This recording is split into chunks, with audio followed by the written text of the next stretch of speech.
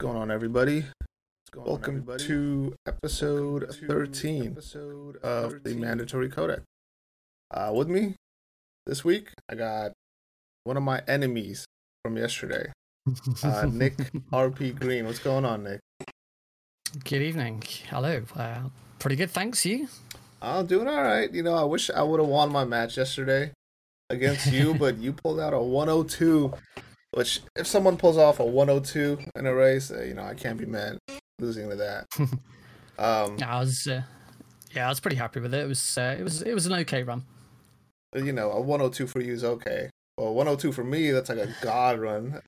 Like everything was going good for me. I felt like I was in it, and then at the end, because I'm in a race, I don't really watch the other person run, so I don't have like another monitor up or the screen up to try to see where my opponent's at.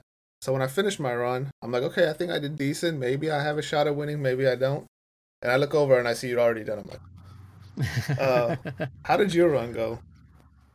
It was good. I think there was a couple of slip ups early. Like I didn't skip bone and sinew from Ninja, which is something I really need to work on. But the main one for me was Wolf 1. Like Wolf 1 was a mixture of some really bad RNG, along with me not then being able to recover from it. So like she was so aggressive. Like as soon as she was in position, bang, and then next shot, bang. And it's like the first few shots I just didn't have any time to react to her. Mm-hmm. And then from there it just all kind of went downhill. And I think I rationed twice in that fight. I think that's the first time I've ever had to ration twice in a boss fight. So yeah, that was scary, but she kind of made up for it a little bit in Wolf 2. She gave me a really easy time. She stuck to the left hand side, and yeah, it was a lot easier for round 2, which is unusual because round 2 is notoriously the worst boss fight in the game. That's weird because it was the opposite for me. Where Wolf 1, I felt like she was cooperating, everything was going smooth. And then I go to Wolf 2, and it was like a combination of bad RNG, and then when she did open up, I missed a few shots, so she ran away again, and then it just snowballed from there. I think that was the worst fight for me, was Wolf 2. How was your Mantis? Because I had a little trouble at Mantis as well. Mantis wasn't too bad. The thing that I'm struggling with Mantis at the moment, and it happened during that run, is transitioning away from the SOCOM into the grenade. Like more often than not, by the time I've got the grenade out and I'm ready to throw it, Mantis has already moved into a position where I get knocked down by a chair. So it's sort of just getting that bit, a bit tighter and sort of ready and getting into a good position to then throw that grenade, but also doing it quickly. You can sit there, you can sit to the side, wait for the chairs to end, Mm-hmm. and then throw it. But obviously the quicker you throw it, the quicker you end that phase and get that phase skip in, then obviously the quicker the fight's going to go. So it's about balance.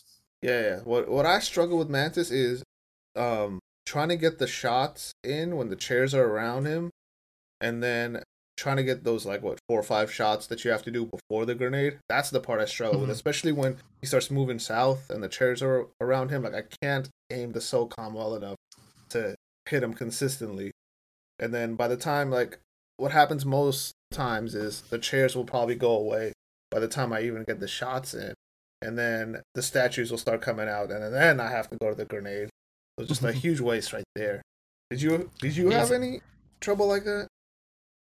Yeah, if it depends how quickly you can do it. If you can, it is possible to get the 4 required shots in before he starts moving down with the chairs, before the chairs get in your way. But your timing on it has got to be absolutely spot on. You've got to hit the shot as he starts moving into position. You've then got to be in position straight away.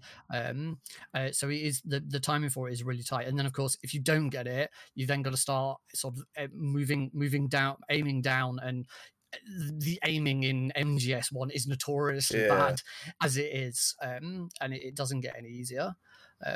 So I started with speedrunning Metal Gear Solid 1 on PC, but I did any percent, and in any percent you don't even pick up the SOCOM.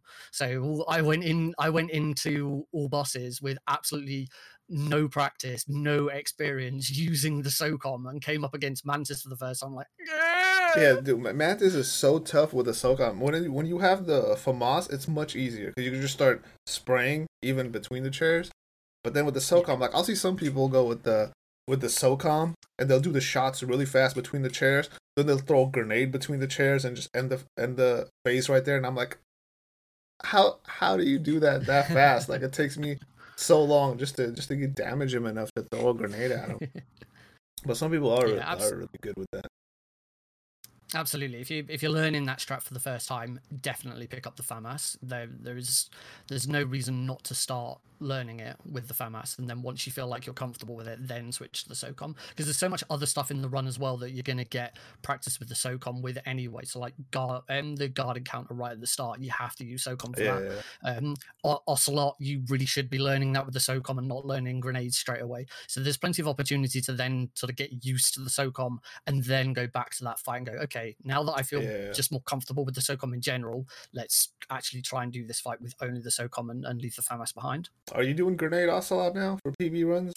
I occasionally pull it out for PB runs. I think it's extremely unlikely I'm going to pull it out during a race. It's too risky unless like you're 99% confident that you can land it every single time. It's just too risky in a race for me anyway. Yeah, I'm at that same stage where I'm like, I can do it maybe 1 out of every 5 times I might land it, but outside of that, I'm probably either gonna blow up Baker or he's just gonna run away from me. I won't do enough damage. So I'm still at the point where it's like I'll continue to do the SOCOM Ocelot.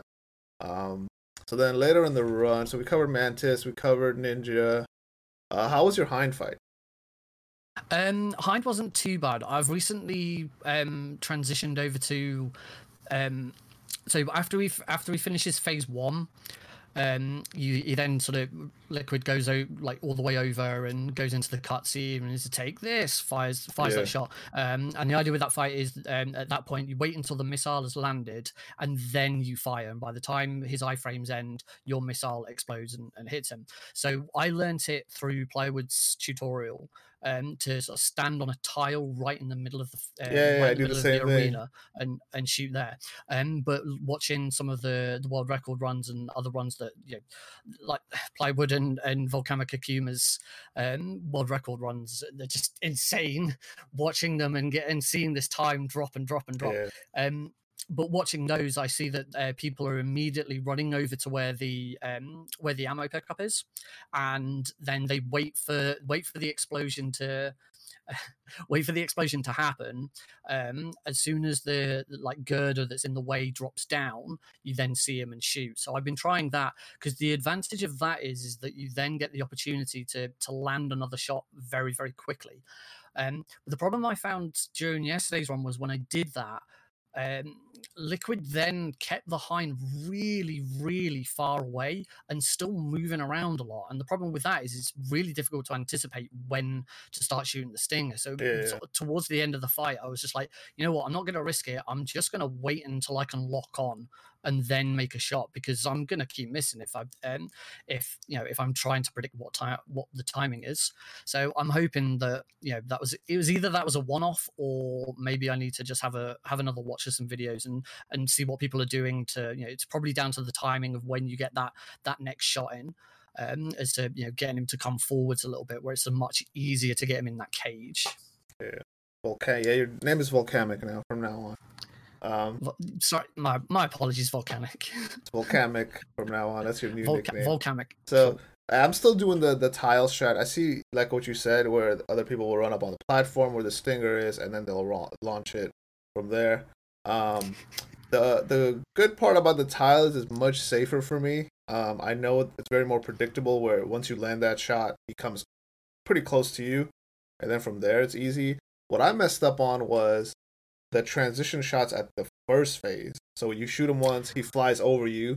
So I think I landed one, and then the second time he flew over me, I missed, and then I had to start chasing him around. But at least he didn't go under the building. If he goes under, it's over. You might as well quit at that point. There's plenty to say in the first phase. If you do miss a shot, it's not the end of the world. Right. It's relatively easy to recover. But yeah, if during phase 2, if he goes down below, then you're losing a bunch of time, and there's nothing you can do at that point to try and salvage that time back. Yeah. So Wolf 2, we had different experiences where you got a good one, I had a horrible Wolf 2. Raven, not really much about Raven, right? I mean, it's pretty straightforward. Yeah, there's not the only difference really with Raven is which approach you take. Do you go Nikita? Do you go Grenade? It's actually the first run I've ever done, I think, where I did SOCOM into Nikita. So just before the race, I learned SOCOM into Grenade because I was an 80% runner. I learned Grenade and I stuck with Grenade for ages. So then I switched to getting the SOCOM shot off work first and then going into Grenade. And now recently, there's been a lot of talk about Nikita's faster because you can get that second shot off a lot quicker without having to wait for the grenade to explode. So I tried that and that works really nicely. And it's actually a lot simpler because you've got that visual cue of the light blinking. It's so much easier than counting out the timing for grenades. Yeah. That's what I did. Is I watched a run right before my run, and they were doing the SOCOM into the Nikita. So I'm like, this looks pretty easy. You just pull out the SOCOM, shoot them once, then go straight to the Nikita, and that's the same thing I did. But I still kind of count. Like when I shoot my first Nikita, I see the blinking from his barrel, and then I usually count to like 2.5 or 3 seconds, and then I shoot the other one. What do you do? I think I worked it out where once you've landed the SOCOM shot, but it also depends where you land the SOCOM shot. If you're lined up perfectly as you first turn around that corner, then you can pretty much start your Nikita shot almost immediately. But if you're a little off and you don't shoot him until you get much closer, then you obviously have to time it out. But I found that waiting for the light to blink once for the first one is fine, and then after that it's the light blinking every two blinks. Okay. But the other advantage of using Nikita over grenades, which I didn't really consider until I started doing it, I thought, oh wow, this makes life so much easier, is because Raven is one of those times where you're skipping multiple cutscenes very quickly as you go into it. If you're not comfortable using F3 or you're not comfortable with the timing, you're almost always going to crouch. That's what I always do. At the very start of that fight, which means you are then fumbling because you've then got to stand up, you've got to GME, you've got to push 3 to get a grenade out, you've then got to cook that grenade, you've got to do all of that as quickly as possible so that grenade explodes on Raven as quickly as possible. But and if you're doing the SOCOM with that as well, then you've also got to stand up, you've got to GME, you've got to get your SOCOM out, you've then got to shoot him, you've then got to switch to grenades, you've then got to throw that grenade quickly so that it explodes quickly. With Nikita, you don't have to worry about getting the grenade out and cooking it as quickly as possible. You just run up to him wait, boom. Yeah. It takes a lot of stress out at the very start of that fight. And once you've got that bit down, the rest of the fight's a doddle.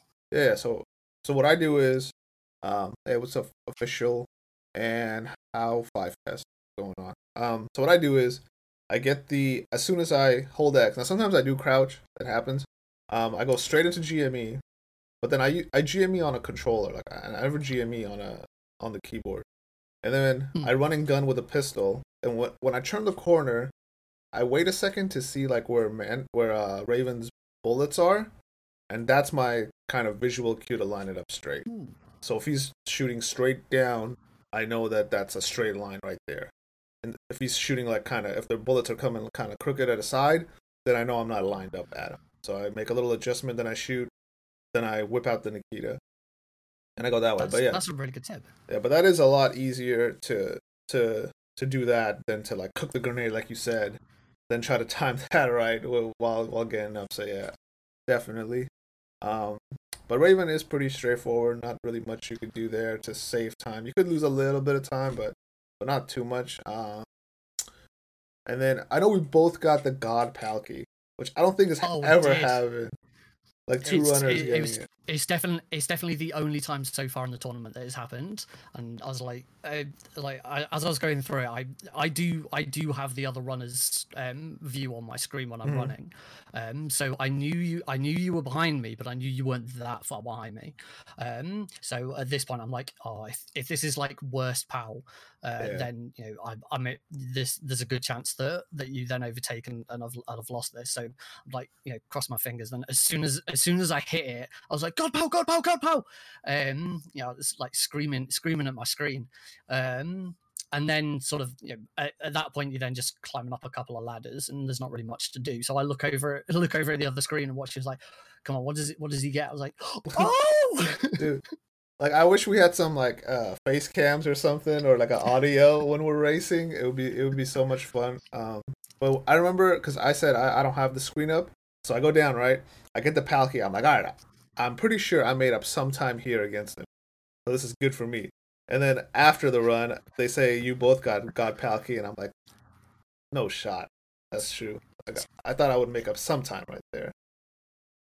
the RNG is so crazy.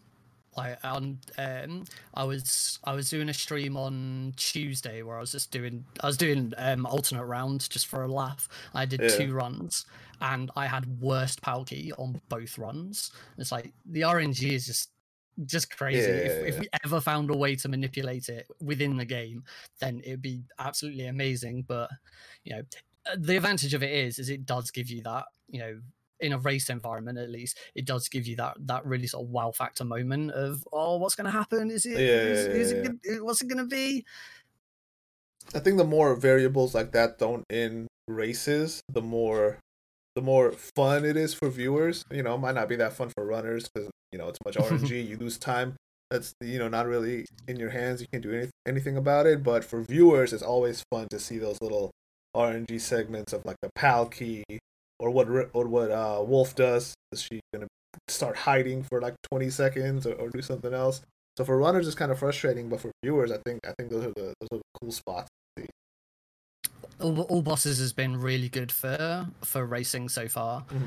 Just the fact that there's so many variables. Like if you did a race of just any percent, then I mean, first of all, you'd be waiting in the cell for the first 5 minutes of every run, which would be a bit dull. But you know, if you've got 2 runners who are, you know, who are reasonably equal, as soon as one of them makes a mistake in any percent, then the other one's probably just going to win because there's not that many variables to then catch up on. All bosses, there's so many opportunities for things to change, and you know, you hear it from the commentators in every single race. It's you know, oh well, this one's he's gotten ahead, but you know, Liquid could change it, Rex could change it, PAL could change it. There's so many opportunities. And of course, I did just name 3 things that are in any percent as well. Yeah, but we know. Obviously, you've got like, you know, you've got Wolf 2 makes a huge difference to a run, as you saw in our run. I do think that our race was pretty much down to Wolf 2. Yeah, I think it was Wolf 2, and then I just wasn't. You were always making up seconds here and there. Just on better movement, better menuing, better just going into GME, getting out, because a lot of times I kind of fumbled GME, or I didn't equip the card first, and I went into GME 2, then I couldn't equip the card to go into the door. So little stuff like that, you also made up a lot of time quickly on me. So going to from Palki, how was your Liquid? Liquid, I fumbled at the start. I hit circle too many times and PPK'd him. And if I recall, I ran south. He managed to knock me off, so I had to climb back up. But luckily, I then managed to recover it. So by nice. the way I usually recover is I go and stand at the sort of south section, you know, where the level sort of goes into the point for for Rex's head, Like the and nose. that fort. Yeah, the nose. Yep. So go and sort of stand on the nose, and that as long as Liquid's still in phase 1 at that point, then that sort of forces him to go and stand either on the left or the right in the positions where he would stand for you to start the combo. And from there, as long as you're fast, you can then run straight up, turn right, and then start and then start the combo. I managed to recover the combo. I did have to do a quick spin round at the end just to punch him off because I wasn't anywhere near the edge to then kick him off. But yeah, it was. It could have been a heck of a lot worse than it was. So yeah, I was just kind of glad that I've been practicing some backups and it worked out. Yeah, I made up a little time on you there because I got the infinite with the 2-throw first try, but I don't have any backup for that. If it goes wrong, I'm chasing him and I don't know what to do. But what helped me get the infinite is I just turn off audio. Oh yeah. Yeah. As soon as that cutscene starts, luckily I've got a little volume control on my headset, so I don't like have to take my headset off or anything. So just quickly flip that down. Yeah, I just take off my headset because I want to hear the button clicks more clearer. Because if I have my headset still on, I can't really focus on that. So what I do is I just take the headset off, focus on the mashing part, and it was much easier for me that way than what I did at the beginning. Is whether it was either headphones on or I kept the volume on as well. And it seems like there's a delay between what you're doing and what's going on the screen, or just doesn't sync up right. Where I'll either slow down too much or speed up too much trying to match the audio. So, and then escape. My escape is pretty bad. I'm still just spraying and praying at this point. I have no idea what I'm doing. I'll be honest. How's yours? I actually grabbed the highlight and posted my escape as an individual level. Nice. It was the best escape I've ever had. I got all the transition shots. The only thing I didn't get in it, I didn't get any of the so Liquid's phase 2 when you go into the really tight corridor. You can time your shots. Just if you get a shot off just as he bumps you, then he doesn't go quite as far back, and it's a lot quicker. I unfortunately didn't manage to get any of those, but yeah, everything else just worked out really nicely. And as I say, it was the best escape I've ever done. So I was really pleased with that. Okay, yeah, those GGs. When I looked at your time and it was a 102, I'm like, you know what, I'll lose to a 102. That's a time that I can't beat. If I got like a 108 and my opponent got like a 105, then I'd probably be more upset that I lost. But I look over, I see a 102, I'm like, you know what, GG, can't do nothing about that. So I think you're officially moving on to the playoffs where it's single elimination games. I think because in the pool you're 2-0. That's correct. I think you and Bruschetta Bros are automatically moving on. So GGs to you both. Good luck in the tournament later on. Now, you said you were an 80% runner. That's correct. So what made you go to all bosses? Was it this league or were you in it before? No, it was definitely this league. So I remember Plywood approaching the community, asking, let's do a tournament. What do people want to do? And he put a vote on. I think the options were like console any percent all bosses, PC any percent all bosses. And at the time, because I've been doing any percent, I voted for any percent because I thought if we do all bosses, then I've got to learn that and that'd be different. But at the same time, I suggested if it does end up being all bosses, then this gives me a perfect opportunity to actually learn it and do something different. And as I was saying before, with like the difference between any percent and all bosses, particularly in a race and watching it, absolutely agree that all bosses was the correct decision for this tournament. So yeah, as soon as I was pretty certain that's how it was going to go anyway, and as soon as Plywood said, right, votes are in, we've decided it is going to be all bosses PC, I was like, boom, that's it, let's go, starting to learn this now. And yeah, that's what got me into all bosses, and it's been so good. This run is so much more fun than any percent. Like any percent has been really, really helpful to then go into this and learn it. I would absolutely recommend to anyone who wants to learn all bosses, learn any percent first, because it will give you the skills you need just to get through the normal sort of the only time I can think of is day-to-day stuff, but that's it's obviously not day-to-day. Yeah, I know what you mean. You know, movement, Yeah, yeah, yeah. menuing, you know, the basics. That'll really help you get the basics down, because outside of that, all bosses is the main thing with all bosses is the bosses. You know, that's where the skill comes Mhm. from all bosses. But the general movement, outside of a couple of extra rooms like Snowfield and the nuclear first floor building, are obviously they're massively different on all bosses compared to any percent. But you know, any percent will really help you get your basic movement, your menuing, and all of that down, and then transition into all bosses, learn the bosses, and you know, and then you're good to go. Are you saying you like all bosses more than any percent now? Oh, absolutely. Yeah, it's so Mhm. much more fun. Are you going to get into other difficulties? Because I know you ran any percent like almost every difficulty, right? Are you going to do the same I've thing? done Yeah, I've done any percent on all difficulty. I've done alternate round on easy, which I would not recommend anyone do because it's a complete joke Mhm. category. But yeah, once this tournament's over, I probably will have a crack at doing some of the other difficulties for all bosses, because extreme is going to be fun, Oh yeah, in particular. extreme is Um, brutal. yeah, I'm extreme against it's the two war fights that I'm most worried about in extreme. Like Raven, Rex, yeah, they're fine. GME, I've done them Hmm. before. But yeah, those two war fights are gonna be nasty on extreme. Yeah, I'm not looking forward to that bit. But the rest of it, yeah, I'm really looking forward to giving those a go.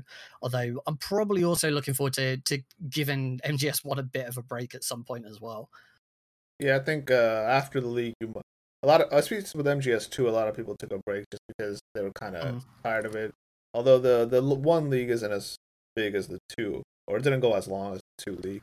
But I do agree that all bosses was the right category for this league, because the more variables you throw in to a race, the more enjoyable it is to one, run it, and then two, to also view. Because when you run it, Hmm. if you get behind early, it's still not over. You can still try to make a comeback, to where if it's any percent and you get behind early, you're probably not winning. It's over at No. that point. Which Yeah, I with if you've got two really good runners at any mm, percent, it pretty much comes down to Palki, yeah, because that's the only major. You know, all right, you've got elevators, you've got whether you get shot by the gun turrets, like going up the cargo elevators, right. but outside of that, the only change really is Palki.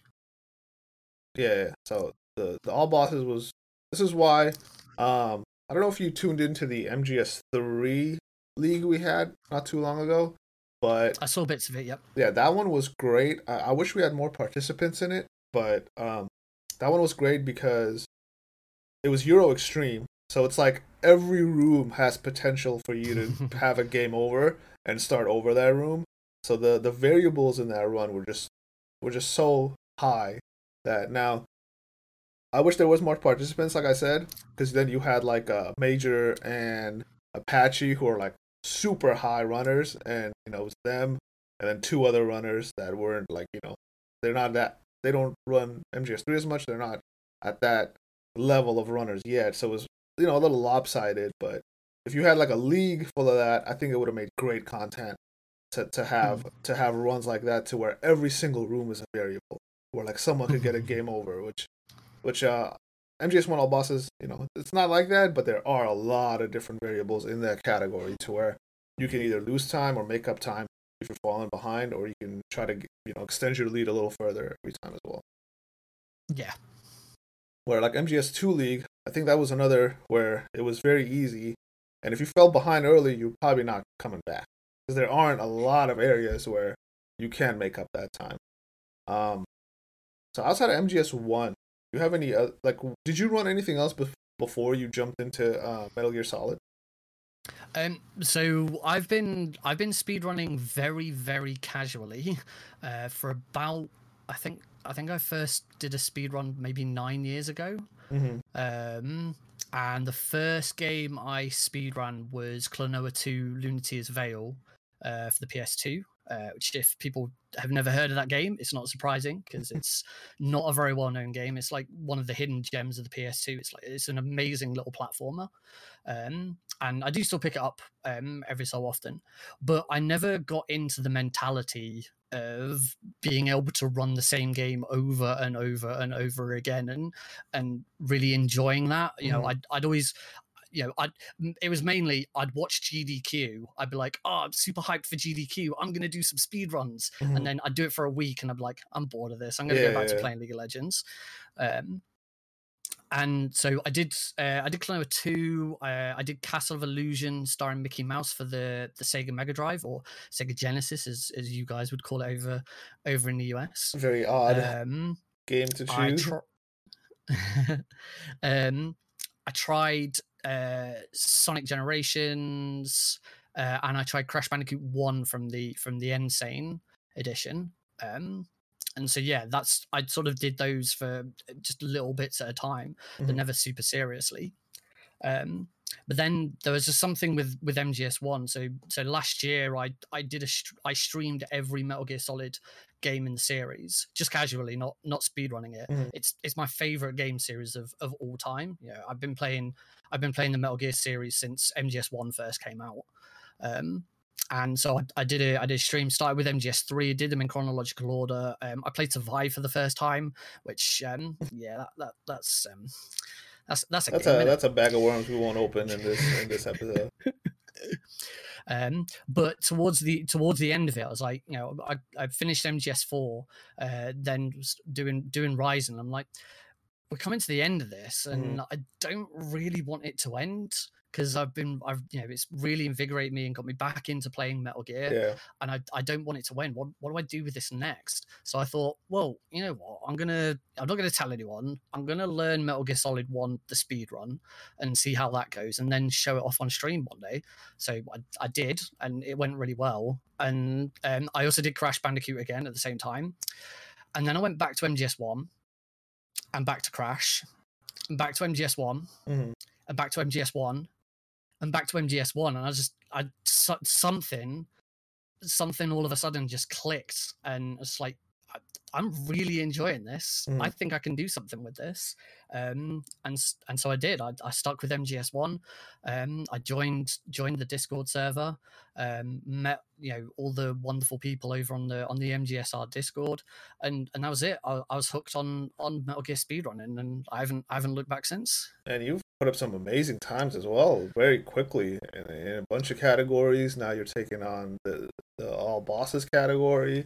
I'm pretty sure your times are going to come even lower. So I can definitely see that people that have top times, especially in games that are competitive like MGS1, like it just doesn't happen overnight. You had to put like the time in, the dedication in, like the research you got to do to try to get those times. Like the top times in competitive MGS are absolutely crazy. So when did you go from kind of like casual, because everyone starts out kind of casually running the game where your times may not be that great, to all of a sudden you're micro analyzing every single room to try to pump out half a second? So when did that start to click in your head? Oh, it's funny because it's taking something bad and turning it into something good. And unfortunately, as we've all experienced over the last year, the something bad was the coronavirus pandemic. So throughout the whole pandemic, I've been furloughed most of the time, so I've not been working. I did like a small stint back in sort of November, and then the UK went into lockdown again in December, and I was furloughed, so again not working. And when you got loads of time on your hand during the day when you'd normally be working, you got a lot more time to pick up on some other stuff like speed running.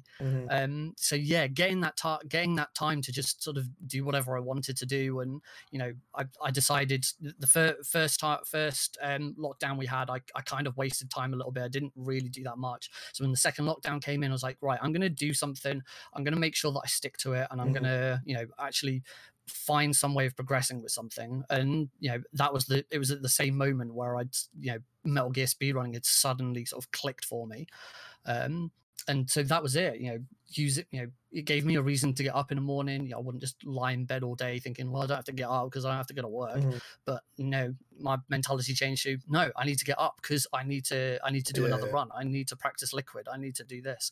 And for me, that was the drive that got me to then start, going into analysis and watching all of the tutorials, Plywood's tutorials, and then watching other runners, and picking up on stuff. And yeah, from there it just kept on going. Yeah, for me, like the pandemic happened, and I just started playing more Call of Duty. That was the game that I went to, but I did speedrun a little. Like I learned the all bosses, but at the same time as you did, for this league. So that was pretty cool. There is some good with the bad. Like you said, just trying to keep your mind off stuff. Do you have any plans to run any other? Because you played all the other MGS games casually, right? So do you have plans to run any other games? I definitely want to. Well, I'm not sure which one I'm going to go on to next once the tournament's over. I definitely don't want to touch any others until the tournament's over. I keep having jokes with some members of the community about running Acid, because I love Acid 1. The first one or the second one? They're both of them. Acid 2 is definitely better. They made some really good quality of life changes to Acid 2 that made it much nicer to run. And I think the visual style of it really works a lot better on the PSP. But yeah, I love both of those games. But it's a long run. And it's a very, very different style of gameplay. But I might give Acid 2 a go at some point. All right. You heard it here, folks. Nick is going to run Acid next. We'll hold him to that. So make sure you get on for running Acid. Give me since you played it casually, what are your favorite games in the series, and what are your not so favorite games in the series? Oh, I knew you were going to ask that at some point. Put you on the spot so people can nitpick. It's so difficult because I love most of the games in the series for very different reasons. Like when it comes to story, it's a toss up between 3 and 4. I think 3 probably edges 4 out. Just because the story, mainly because of the boss more than anything in 3, her story, and the way that plays out, and the sort of switcheroo at the end with actually she was just following orders, and it is sad. However, for 4, I think 4 has a really nice rounded experience. It goes a little too far into just showing cutscenes, but it's Kojima, what are you gonna do? But for me, 4 holds some of the best memories of my first playthrough. I can think of some moments in the series that really sort of hit me, but none more than the microwave in 4. Like going through the microwave and then immediately sort of coming out. I was like screaming at the screen when I first played it. I was like, "No, you can't die here! Come on, get up! You can't Snake. Do this!" Yeah. It's just there's not many games that have given me that much of an emotional reaction to them. So 4 definitely holds a special place for me. Yeah, definitely when you get attached to him from 1 and then 2 and then you see what he has become in 4. Yeah. All right, what else? I think gameplay wise it's probably 2.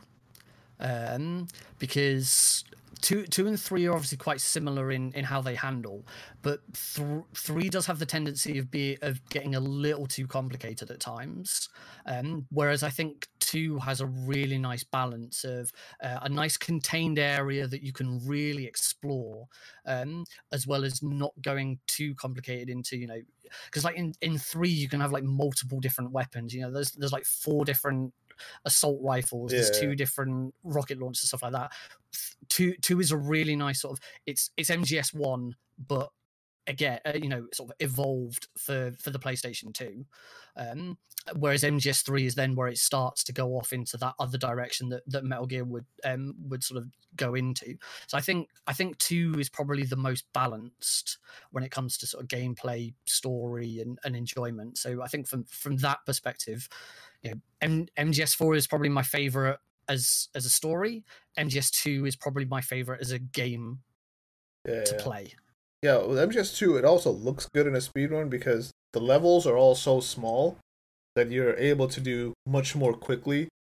And it's much more simpler. So you have simple, small rooms where you just, navigating to where when it goes to 3, you have these much larger areas where things can go wrong in so many different ways, and you have to go into like what I like to call like the 3D aiming system, to where 2 a lot of times it's so close that you could quickly trank someone, roll into them, and just keep on going.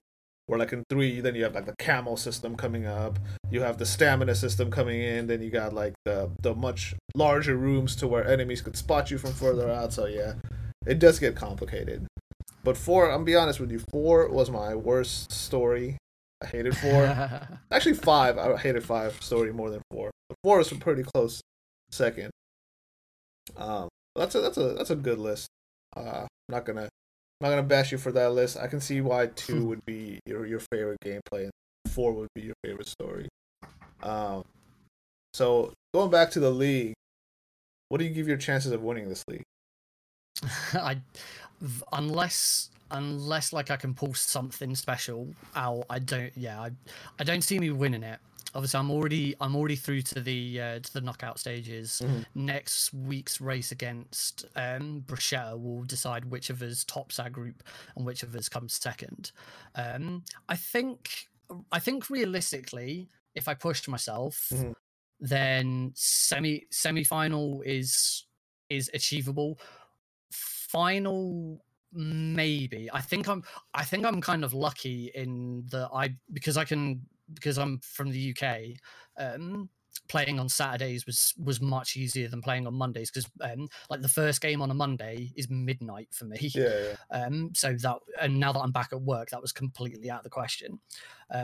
So I've fallen quite lucky because you've got the likes of Plywood and Akuma both on the Monday runs.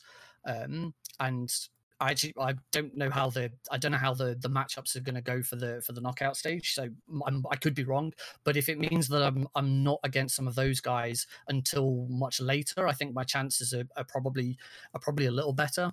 So maybe I can get into the final, but if I do get into the final, it's likely going to be up against the likes of Plywood, Glenn, or Akuma, and yeah, I just don't see me beating him. no, but a race, it's not a PV competition. It's a race. Like anything can happen in that true. race, and I think you can beat menta- anybody in that board when it comes to a no reset run.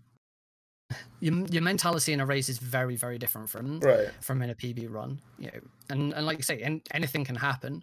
So I mean, I'm gonna give it my all. I'm not gonna try and worry too much about it.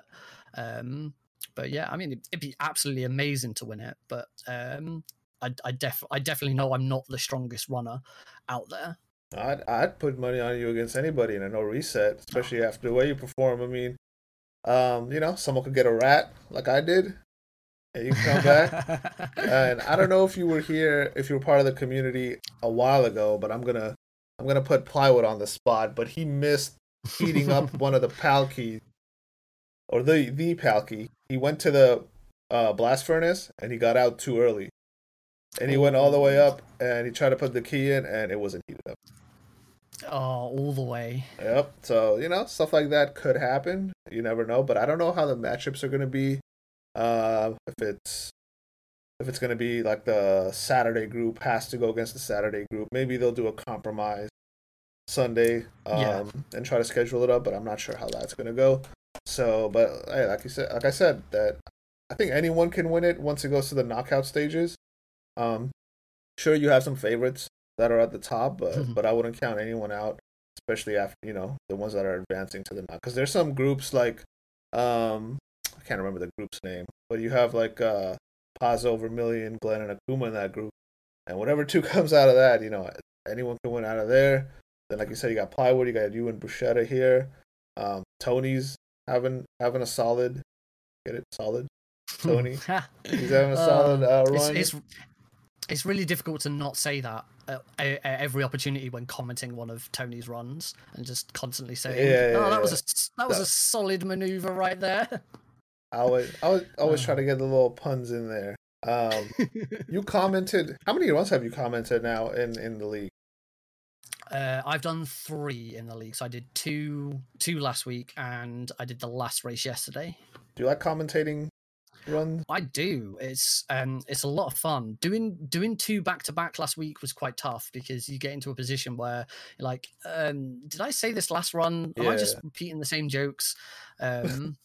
So yeah, it was a bit tough doing them back to back, but no, commentating is so much fun because it's, you know, you're a lot more relaxed. You're not having to worry about Yeah. playing at the same time, and you know, when you love the game this much and you know the ins and outs of it, it's Yeah. always really good to see people do well and succeed and be able to, you know, join in with that excitement.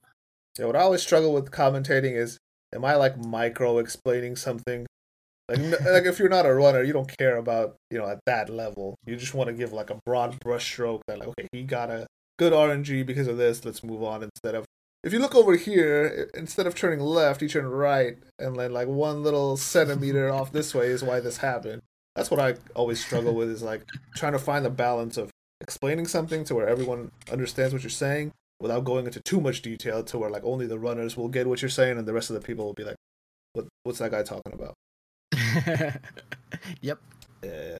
But I do like commentating even for other games besides MGS1, since like you said, every one is a little different. Also, sometimes it'll throw you for something, or you learn something right on the spot that you didn't know before, or maybe you haven't seen someone's run before, and there's a new way of doing something that you never thought of. That's another cool way of commentating, like kind of, because you have to pay attention the whole time. You can't just be like Oh yeah. nodding off if you're just viewing. Um, so we wind down this. We've been talking for like an hour straight.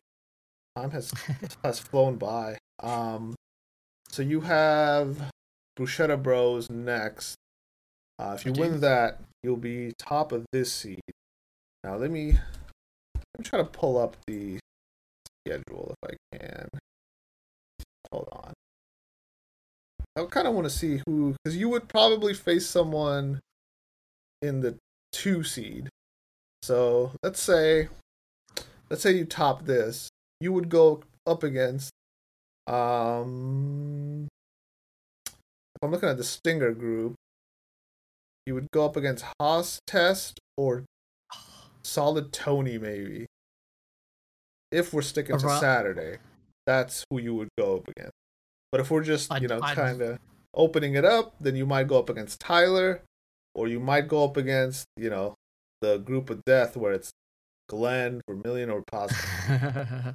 So, do you care who you go up against? Any of those would be a really, really solid run. I think going up against House would be really fun. The race that I commentated yesterday was commentated alongside House, and he was so much fun to commentate with. So much energy, and it'd be absolutely great to race against him, and really both push ourselves to see how far we can take it. Was that House who pulled out the cigarettes in Doc?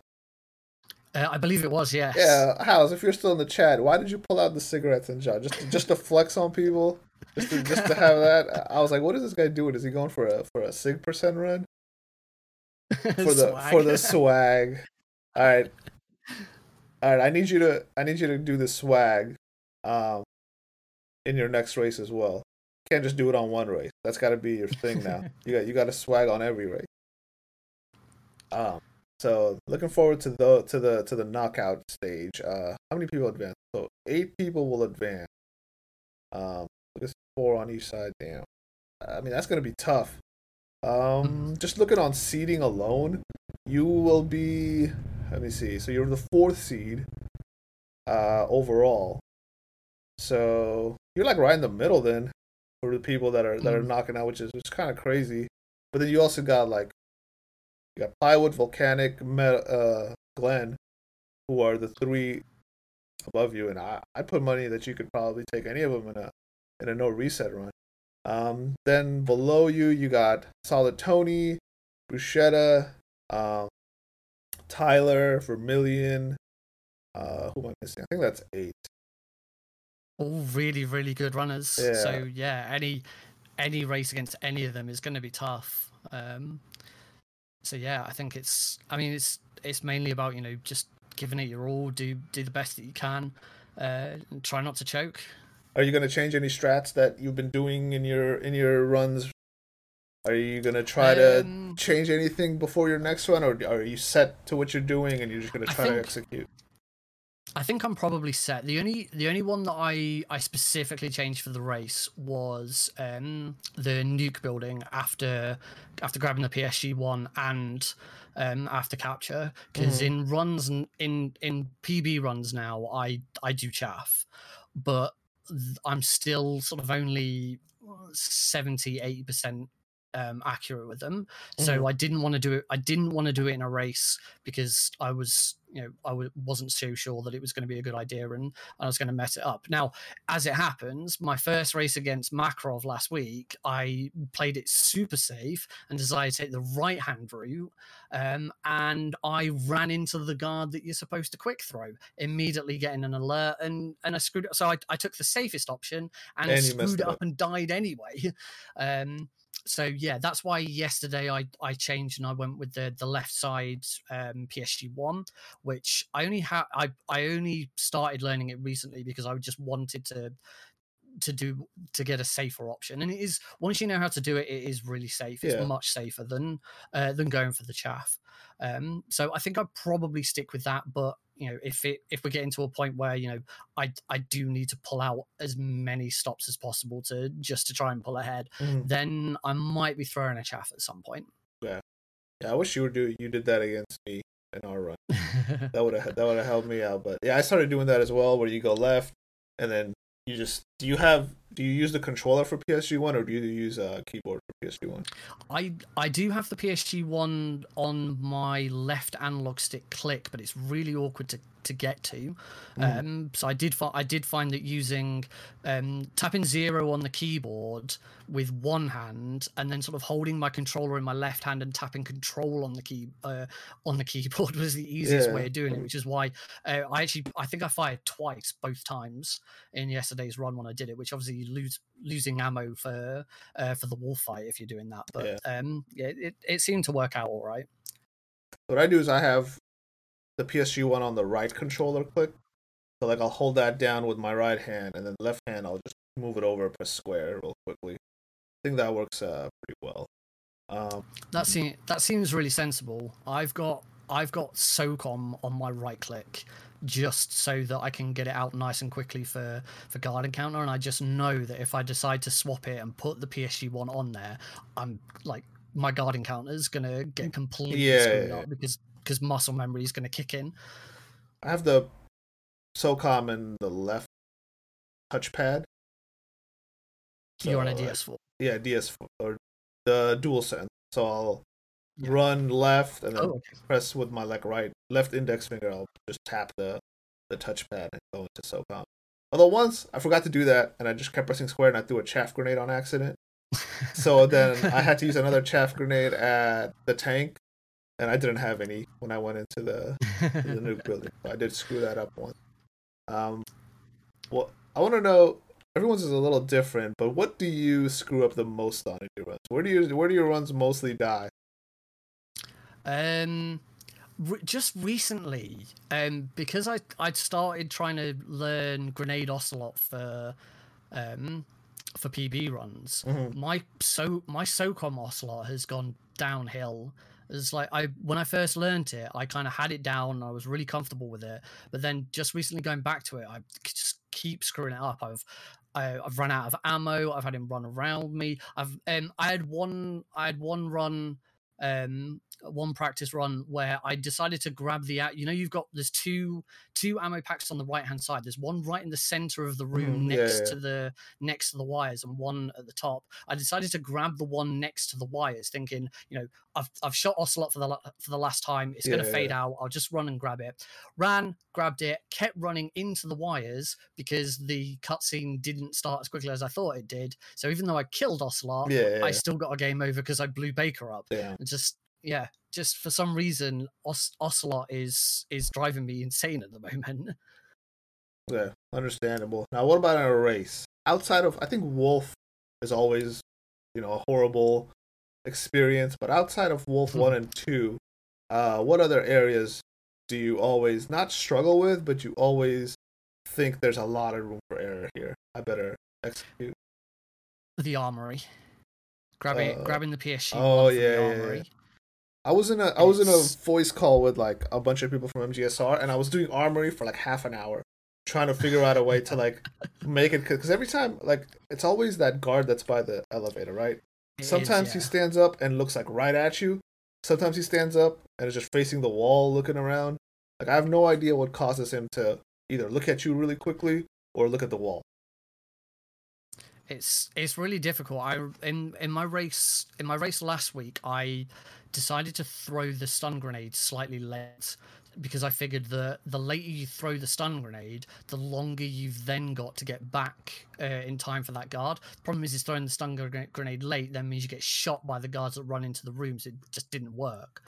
But yeah, there's just some times where you seem to get it fine, and you've got sometimes you'll have plenty of time. You push the elevator button twice, and as you turn, he's still getting up and getting ready. And then there's other times where you push the elevator button once and he's already on his feet. Yeah, it is definitely a run killer for me. And I've been very lucky in races so far that I haven't had any issues in there, but I know it's only a matter of time. I think like the best thing that could happen there is when you go to pick up the PSG-1 and you throw the stun grenade. What really helps me is if the door to that PSG-1 room remains open. If a guard standing right there and he falls down there, because then you don't lose like that second or half a second trying to bump into the door or wait for it. You go straight out, you go straight to the door, and then even if he decides to turn around, you have time to like press the button, kick him, and then go in. It's that one moment in the run where you're just like, elevators, please, just this once, just give me the fast elevator. You can give me a slow elevator on every other elevator for the rest of the run. Just give me this one, please. Yeah, in a run, I'm totally with you. And then my other always fear is the hind going under. Oh yeah. Like I'm like, this probably won't happen, but if it does, I might just rage quit and give up right now. But thankfully, it hasn't happened in a run for me yet.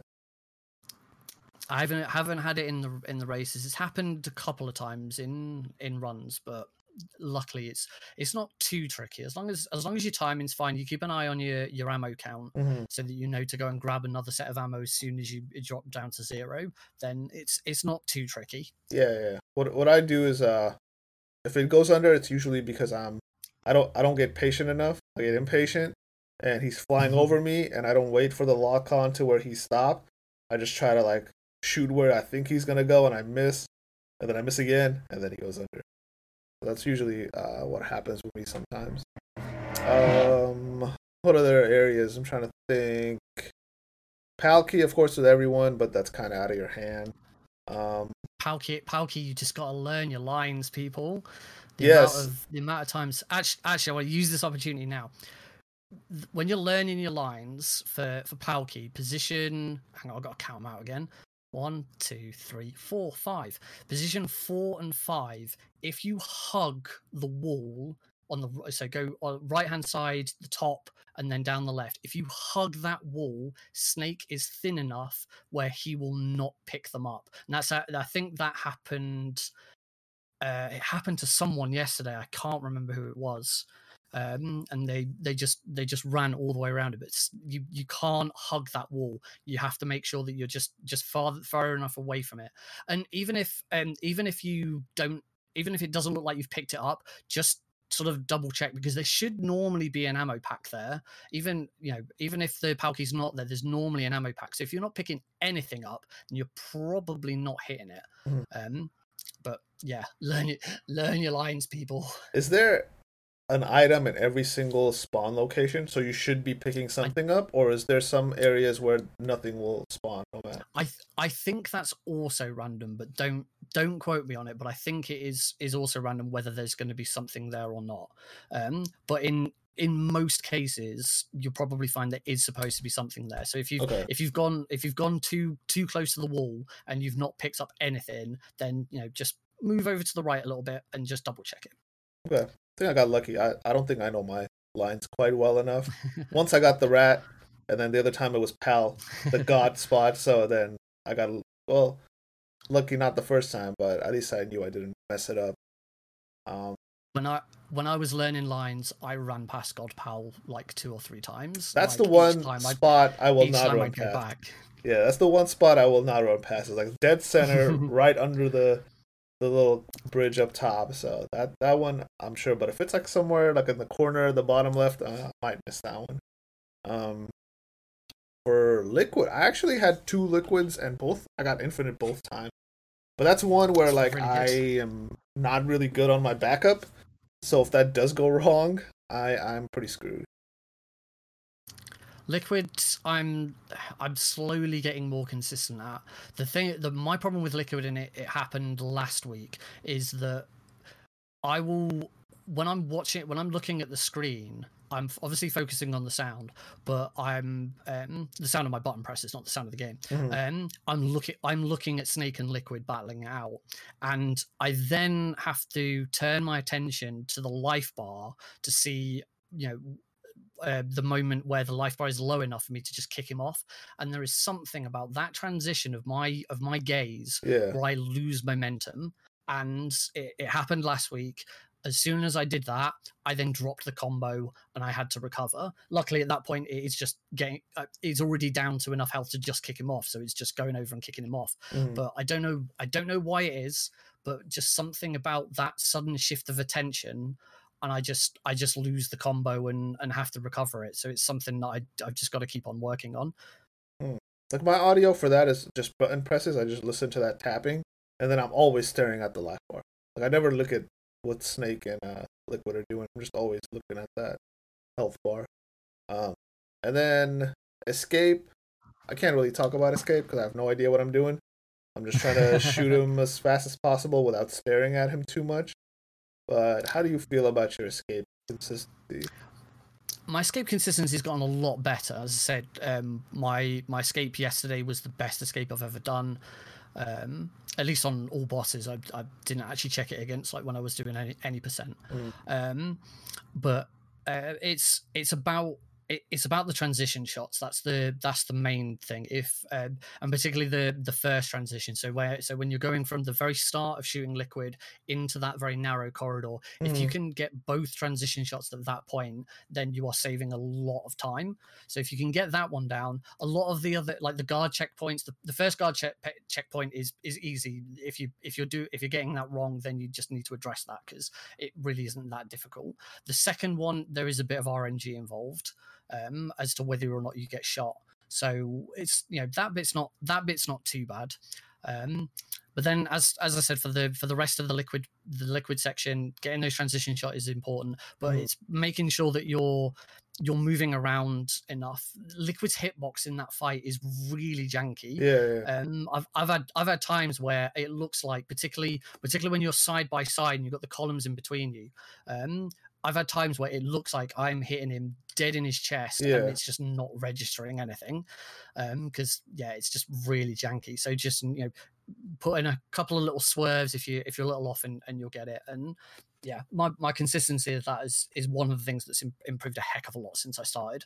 Nice. Yeah, what I try to do is now I've been trying to aim at his forearm instead of his chest when he's in that side by side thing. So that has helped me a little of hitting him more consistently. That's sensible. Yeah. All right, Nick. I think we're hitting our hour plus mark now, so we'll wind it down. Thanks for joining me, taking the time out of your day for thank this. You for having me. Yeah, no problem. One of the best MGS1 runners we got today. Thank you. Looking forward to more of the races. You and Bruschetta Bros should be a good one. I'm looking forward to it. It's going to be good. It's going to be a good one, and then I hope you luck for the knockout stage. That's going to be where the That's. I mean, we've had some really good races, some very interesting and entertaining races, but we haven't even got to the knockout stage yet. Oh yeah, that's going to be a completely different set of races. It's going to be fun to watch. It's going to be fun to commentate. It's going to be scary as heck running in them. But I'm still very much looking forward to it. I can just see it now. All the variables that could turn a race around now. And, can't wait. But yeah, we'll wind down for now. Again, thank you for joining me. So I'll be back next week with Blue Metal. He'll be on to the show. But stay tuned. We got more races coming tomorrow. For the MGS1 league, and then we'll also pick it back up next Saturday. Then one more the Monday after that, and then we'll go straight into knockout. So thanks everyone for tuning in. It's been episode 13 with Nick. And I'll catch you guys next time. Bye bye.